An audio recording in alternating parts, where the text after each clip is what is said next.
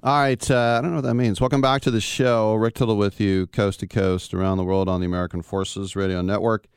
It's a pleasure to welcome one of the greatest running backs of all time, the Hall of Famer Eric Dickerson, and he is here because he has gotten into the NFT market, partnering with Zealous. Eric, welcome to the show. This stuff's all new to me. It must be new. It must be new to you too, right? Rick, man, this stuff is brand new. Well, you know what? I ain't gonna say it's that new. I talked about it almost 2 years ago with my business partner, a guy named Gustavo Miguel, which I knew nothing about it. He was starting to learn about it also, and he started playing it more and more. And I'm gonna tell you honestly, I'm still learning about it. I'm not an NFT expert or nothing like that, but I kind of got a hold of it. And I think the big thing is that it's digital. It's a digital card. It's not like the old paper card. It's something like you can pass down, without having to, okay, I got to keep it in mint condition. So, and I've seen a couple of them. I saw some of them before they were actually, put out. I'm like, oh, those are nice. So it is something different. The Dickerson Legendary Collection will be a set of 50 NFTs. It says that combine artistic rarity and VIP experiential benefits to maximize appeal and value. What are some of the things we're talking about here, Eric? Well, one thing is, I think I know the person who buys the number one card, the one of one, got 48 hours to buy that one. They get a chance to go to the College Hall of Fame in December with me, and that's at the Aria Hotel. So it's just not getting a card, And I'm always big on. I really believe that someone who buys something, spend their hard-earned money. I don't care how much money you spend. It's not that about the dollar amount or whatever it is. Is that you should, get a chance to talk to that person, interact with them. So that's one of the pluses. You get a chance to meet me and also go to the College Hall of Fame in Las Vegas, Nevada, and spend some more money. And the interesting thing, too, is that your alma mater, SMU, with the AD, Rick Hart, they're getting on board with this. They're part of it, too, right? Most definitely, yeah. And I'm very happy and very proud of that SMU is getting on board with it. It's been many moons since I've been in college. So I'm really happy that Rick Hart and SMU is getting on board with it. I was in high school when you were in college, and I still think about the Pony Express and Craig James and Ron Meyer, that whole thing, and it didn't fade away, at least for me. It's still front and center. Are you kind of surprised that the Pony Express is still legendary? Rick, man, yes. I'm gonna tell you a quick story. My mother, my great aunt who raised me, I was adopted, and I really wanted to go to Oklahoma. That's why I wanted to go to college. Mm-hmm. I came to USC, I wanted to visit the USC. It was just too far. But where I wanted to go was OU, and I'll never forget. She's like, so look, son, you're a Texas boy. You need to go. I said, I'm an old lady. I can't be flying no Oklahoma. Why are you going to Oklahoma? You need to stay in Texas.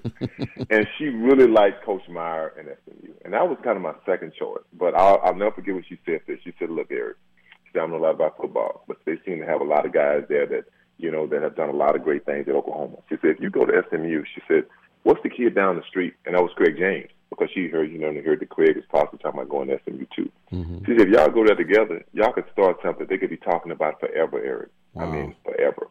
And I'm like, wow, she had the foresight that I did not have. So I give her credit for me going to SMU. I'm so glad that I did go to SMU. And like I said, that was Viola Dickerson's vision, and I just followed it. Wow, yeah, she called that totally. And what I think is interesting, too, is that running backs were always told, don't run upright. And you were completely upright, and you had those knees. So anybody who got in your way was going to get a knee in their jaw. Did you have coaches try to tell you not to run so straight up? All the time. I mean, all the time. So I ran track, and that was one of the first things. You run too high, son. You got to stay down low.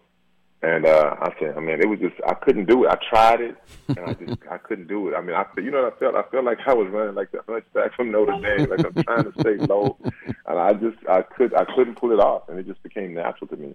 And people don't understand. See, I'm tall. I'm 6'3", mm-hmm. And when I put the pads on and the cleats and everything, I'm about 6'4", mm-hmm. And so it always looked like I'm running high. But when I came through the line of scrimmage, I was in a crouch position at that point. Mm-hmm. But when I hit the open field, then that's when that track took over, and I just straight up.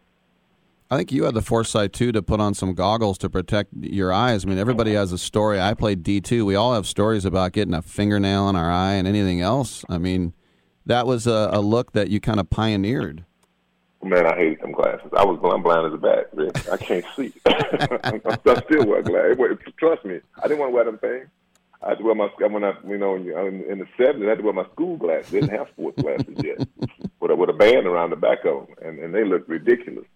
And so when the sports glasses came out, they helped a lot. Man, I hated them things. I tried not to wear them. Some I'd go with the contacts. They'd get popped out. So I had to go with the goggles. And I guess everybody kind of knew me, as wearing those goggles. A couple more questions for Eric Dickerson, partnering with Zealous on some NFTs. I was just talking about a couple of the guys here that you've got to be the most famous number 29 in sports history. And we've had a few baseball players, but, I mean, just as far as Hall of Fame, can you think of any other 29 that's above you in any other sport? Man, I don't know. I mean, I guess not. You know how it came. I'm gonna tell you the story how it came number 29. So I was 19 in college. That was my number, 19, and I always wanted to have something different. I didn't want to be like, my favorite player was OJ. Mm-hmm. I like Walter. I like Jim, but I didn't want to Earl. I didn't want to wear those numbers. I wanted to be different. So I took number 19, an odd number. I wore it from my sophomore year, my sophomore year all the way through high school, through college. And when I got drafted, I got to LA that morning, to go to the press conference. And I met with the equipment guy. He said, "What number you want?" I said, "I want number 19, so you can't wear 19." I said, "Okay." I said, "What numbers you have?" He said, "We got 25, we got 32, 45, 29, and 40 something." I said, "Well, I just take number 25." He says, "Okay." So I took number 25. So I'm standing up next to John Robinson in Georgia Frontier, holding up number 25. Mm-hmm. And I still have the picture. Wow. We standing there on draft day. When I get back, my best friend, he picked me up at the airport. I got back to Dallas late that night. And he said, "Man, what number did you take?" I said, "I took number 25. He said, 25? Why you take that slow-ass number? That's a slow number. I'll never forget it. I'm like, "Man, you're right, man." He said, "Why you take 19? I told him, "So you can't take 19. He said, "Why you take 29? I'm like, "Man, let me tell you something, Rick. I could not hardly sleep that night. I could not wait till the next morning to get up and call back to L.A. to tell them what to change my number. So I called back to Mr. Hewitt. I said, "Mr. Hewitt, I want to change my number." He said, "Well, Eric, I'm sorry, but, you in the L.A. Times hold up number 25, so you got to wear 25. I said, "Well, you know what? I'm not coming in." He said, "Okay, you'll be 29. So that's how I became number 29. That's a great story. And, yeah, I think about 25, it's Fred Biletnikoff, great player, but not that fast. That's a slow-ass number. I'll never forget that. Right, that's too funny. So I always ask every former Raider if they have an Al story off the top of their head. You got one? Oh, off the top of my head. Well, I remember when they wanted to have me come to the Raiders, and the thing was that they were going, their idea was going to get rid of Marcus, going to trade Marcus. Mm-hmm. And I'm like, okay. I mean, if I'm gonna come here, I don't want to try to take another, because I was, respect for another player, especially Marcus. And because he was, being a Raider is a great thing, being a fan for the Raiders, and I've always watched you. I think you're a great player. That whole spiel. Mm-hmm. And it was all said and done. I'm like, okay, well, I remember the trade deadline came and gone. I'm like, well, Marcus is still here. I felt bad because, it was, let me tell you something, it was a debacle that year. We had a lot of great players on that team, but it was a debacle. Mm-hmm. And all I know is this here, is that it was times when I was playing, I'll never forget it. One I can think of in particular, we played the San Diego Chargers, and I had 104 yards at half. And guy I don't know, it was a call came from upstairs, and I was on the bench for the rest of the game. Mm. I'm like, okay, this is odd. Wow. Be quiet. That just goes to show. Al Davis ran everything about that team back then, everything. And so, but I liked Al. I really liked him, but I just thought it was very different there. Let's put it like that. Fair enough. Last question for you.